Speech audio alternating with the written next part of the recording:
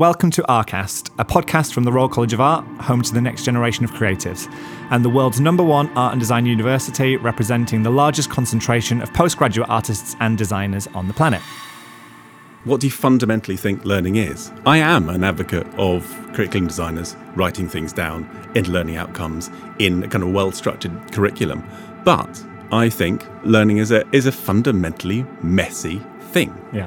It cannot be pinned down.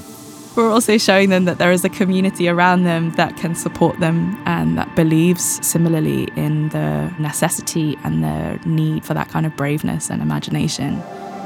That's the kind of thing that happens when you ask what if, is you do have to just discard these things that you take for granted that have been fundamental to practice for a long time. You know, in fashion, we have this history of practice based on fabric draped on the body, but in space there is no such thing as drape because there is no gravity to hold fabric down on the body. It's about finding the confidence, having that sense of experimentation to be able to use anything in the way that you think is appropriate.